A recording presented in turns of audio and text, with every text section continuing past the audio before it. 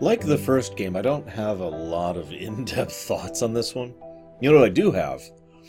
A lot of enjoyment. If I was to describe this game in brief, I would say it's kind of like you took Max Payne 1 and did everything better. Like, the camera's better, the movement's better, the level layout is better, the level design is better, the overall pace of the gameplay is better, the audio design is better, there's better audio direction in general, especially to the little comic book cutscenes. In fact, one of the first things I heard about this game was they use actual animations for some of the cutscenes. And my first reaction was, no! No, don't get rid of the comics! Thankfully, they didn't get rid of the comics, which are being done better, of course. Let's see, what else are they doing better? Shotguns are better. They also do a better slowdown thing, because the slowdown thing actually regenerates over time. But more to the point, when you do the dive, not only does it feel much better. In fact, I'll go ahead and admit something here. I had to actually ask if it was even in the first game, because I don't remember it being this awesome in the first game at all. It's also been like a year and a half since I played the first game. The point remaining, but still, I found myself doing that like constantly. All right, okay, let's see. There's some enemies in the hallway. Jump in and dive. Oh, there's some enemies down through this. Jump over and dive. Just constantly, and it never actually got boring. My favorite two guns to do it were with the shotgun. If I was like in an indoors area and I know there's enemies like right on the other side of the door, shotgun in the face. I shouldn't shoot them in the face. They're not Nazis, but I shotgun them nonetheless. Or if it's a longer area, like the parking lot area is a good example. That was like sniper rifle. It's a fun game. What do you want from me? I also like how I wasn't sure I was going to like it at first, but I do like the rubber band difficulty. I've said before that rubber band difficulty is something you have to be really careful with in how you use it, but I think it worked out well here. Anytime I found myself having any significant issues, all of a sudden, hey, here's an extra healing item, or hey, the AI, is going to be a little stupider for a few minutes, It helped the dynamic difficulty, for lack of a better way to put it, helped. Obviously, this is a first playthrough, so I didn't have any difficulty options selected. I also didn't get the secret ending. But I also loved how much little stuff was in the game. Like, there's this one bit I'll never forget where they're watching TV, and I think they're watching Lords and Ladies, which is just apparently everyone in the frickin' city watches this show. And I go over and I can turn the TV off, and they're like, hey! And turn it right back on, and I could just get in their way, and they're like, what are you doing? Hey, and I'm like, oh, God, sorry. I didn't realize you would react to that.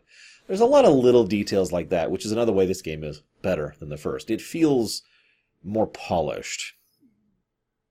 I also have to admit, I spent a weirdly large amount of time just enjoying little side things, like Dick Justice, or the aforementioned Lords and Lady.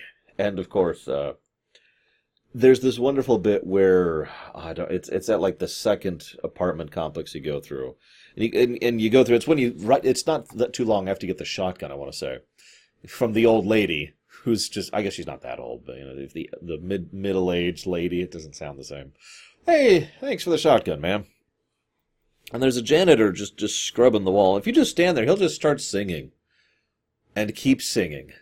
And the developers of this game actually sat down and had this guy kind of pseudo-hum sing basically this entire song. One of the things that I tend to appreciate most in any fiction is attention to detail. I'm the kind of guy who appreciates the detail that doesn't need to be there. It doesn't have to be there. It's basically wasted, if we're being honest. But it helps to flesh out or add to a work for me, right? It's the old. I guess that's probably partially because I grew up in the 80s and 90s, where in a video game, if you talked to an NPC or if you interacted with a thing, it was significant because they could only put so much stuff in the game, right? So I grew up appreciating games that didn't do that, and I guess it's more the norm now, but I really loved the attention to detail in this one. The AI henchmen were kind of interesting. One of the things that amuses me, and this applies to Vinny himself, is that Vinny's gangsters were severely downgraded to bumbling mooks.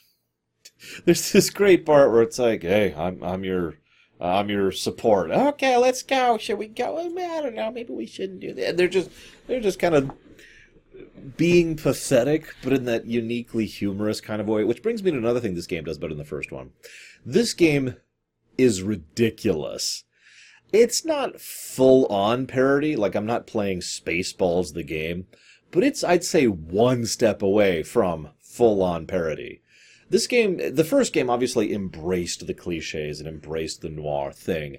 This game embraces it and then puts it up on a pedestal and then sings a little dance as you're staring at it. It is so absolutely ridiculous at every point that I love it.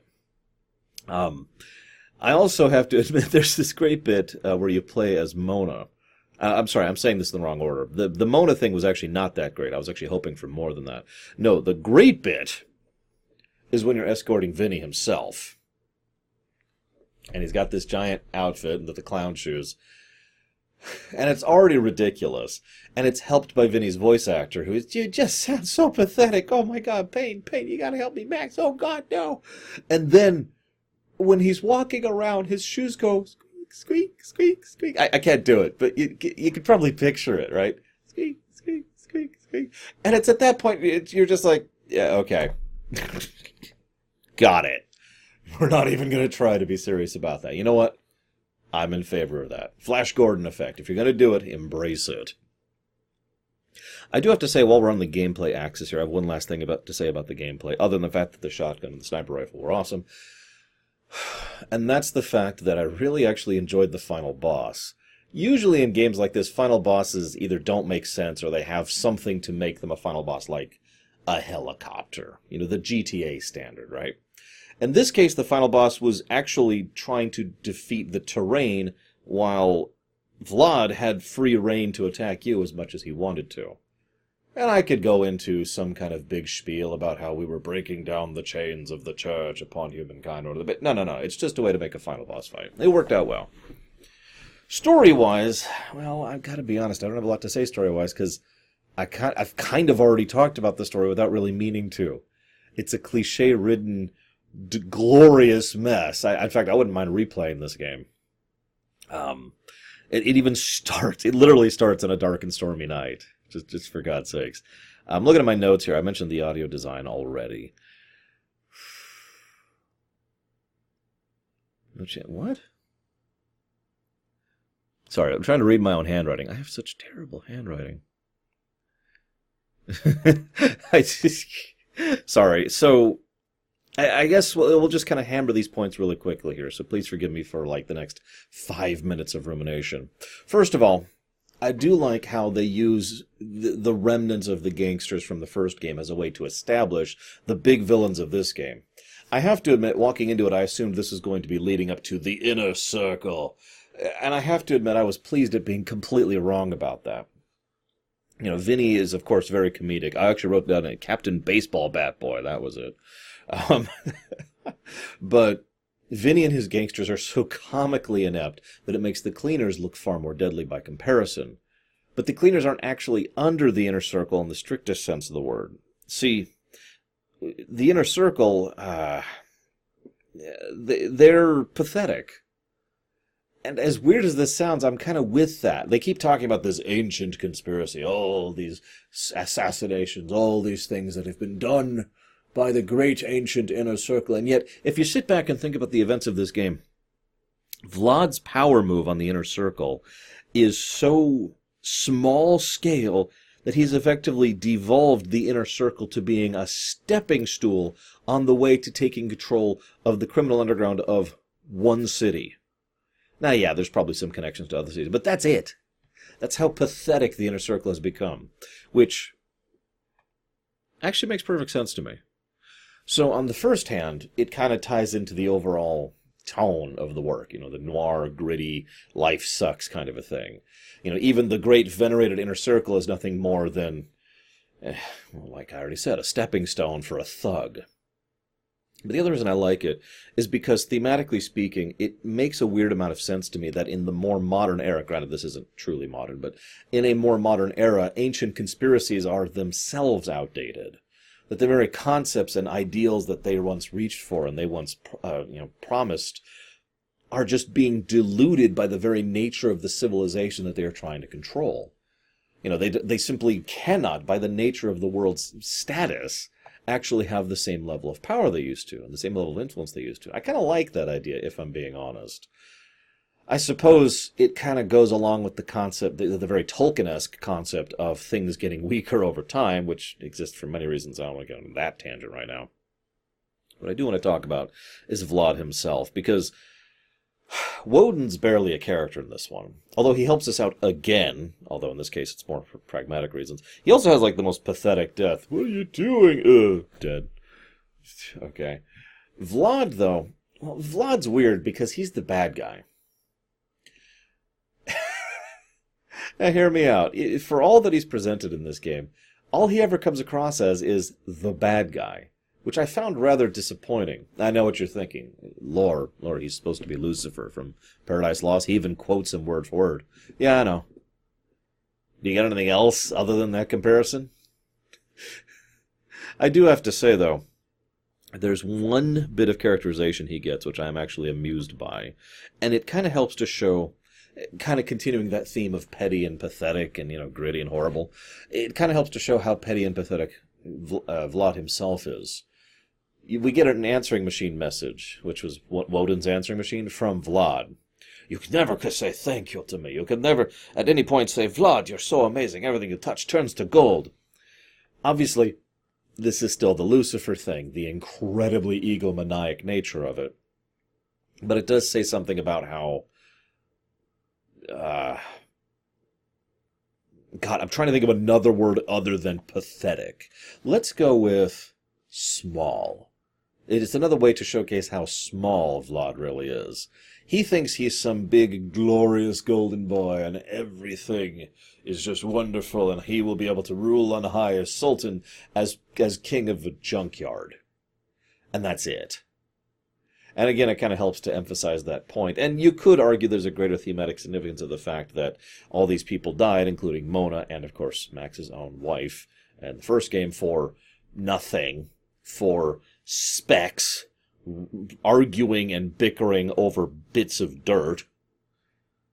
And that would kind of fit the overall tone, if not for the comedic side of things. But I do have to ask one last question. This is all I got left. I'm looking at my notes here. Although I do have this one note that the old lady, the middle-aged lady in the apartments is actually literally more useful than the cops. Anyways, Mona. So Mona, of course, she loves you. And because she loves you, she cannot... Okay, I can't take this seriously. If this was a serious work, I would be complaining about this, because that's not how love works. That's not even how infatuation works. But no, she decides to reach out to him, and I will be the one to save you because I have fallen so deeply in love with you over the course of the last, 3 days or whatever. Give me a break.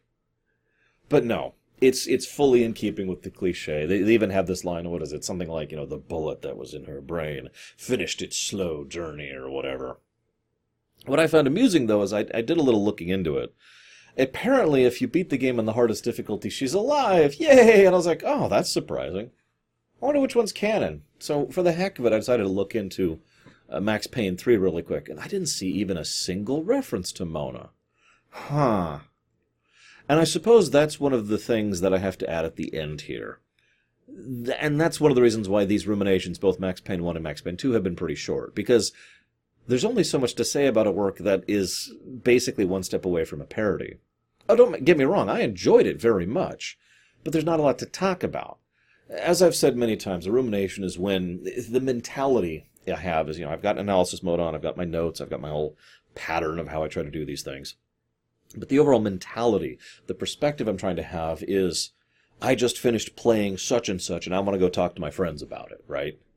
Like, imagine if I had just finished this game and I went out to talk to, 3 or 4 of my friends, and I was like, hey, and they had just finished Max Payne 2 as well, and we just started chatting about it, Surely I'm not the only person who actually did this in real life. Come on. It's going back to the NES era at this point. So, in that case, what I'd probably be doing is being like, oh my god, it was so fun. I know, right? And we'd probably be swapping stories like the time where I died 5 times in a row while trying to bust through... There was this one door while I was escorting Vinny with the hat on, And I kept getting killed by this one freaking sniper rifle. Or one freaking sniper, excuse me. And I died, I think it was 5 or 6 times. I don't actually remember the exact amount. But I remember it because each time when you rewound, he'd say the same voice clip. And, oh my God, you gotta, we made it, Max, we made it. We made it, Max, we made it. And it was just, oh my God. But those are the kind of stories we'd be swapping because there's just not a lot to discuss here, right? And that's not necessarily bad. But it does kind of speak to the nature of the things. And you're probably wondering how I'm tying this back into the Mona thing. Well, for this kind of a thing to work, there can't be things that we would usually consider good writing. There can't be development. There can't be character arcs. There can't be, world building or moving forward of complex themes or anything like that, right? I mean, you can't tell me you didn't notice that Max Payne 1, by the end of it, Max has reached, peace with himself. And then Max Payne 2 starts, and Max Payne is joy, for their life is horrible. Life is death. And then Max Payne 2 ends with him being at peace with himself. And then Max Payne 3 begins, and I know that it begins with him being horrible life, alcoholic, death. You can't actually have a character arc when you need the status quo to exist for the very genre to be a thing, so... I enjoyed it. I actually highly recommend this game to anyone out there who wants to play it. I mean, I technically just spoiled the whole plot, but whoop-de-doo.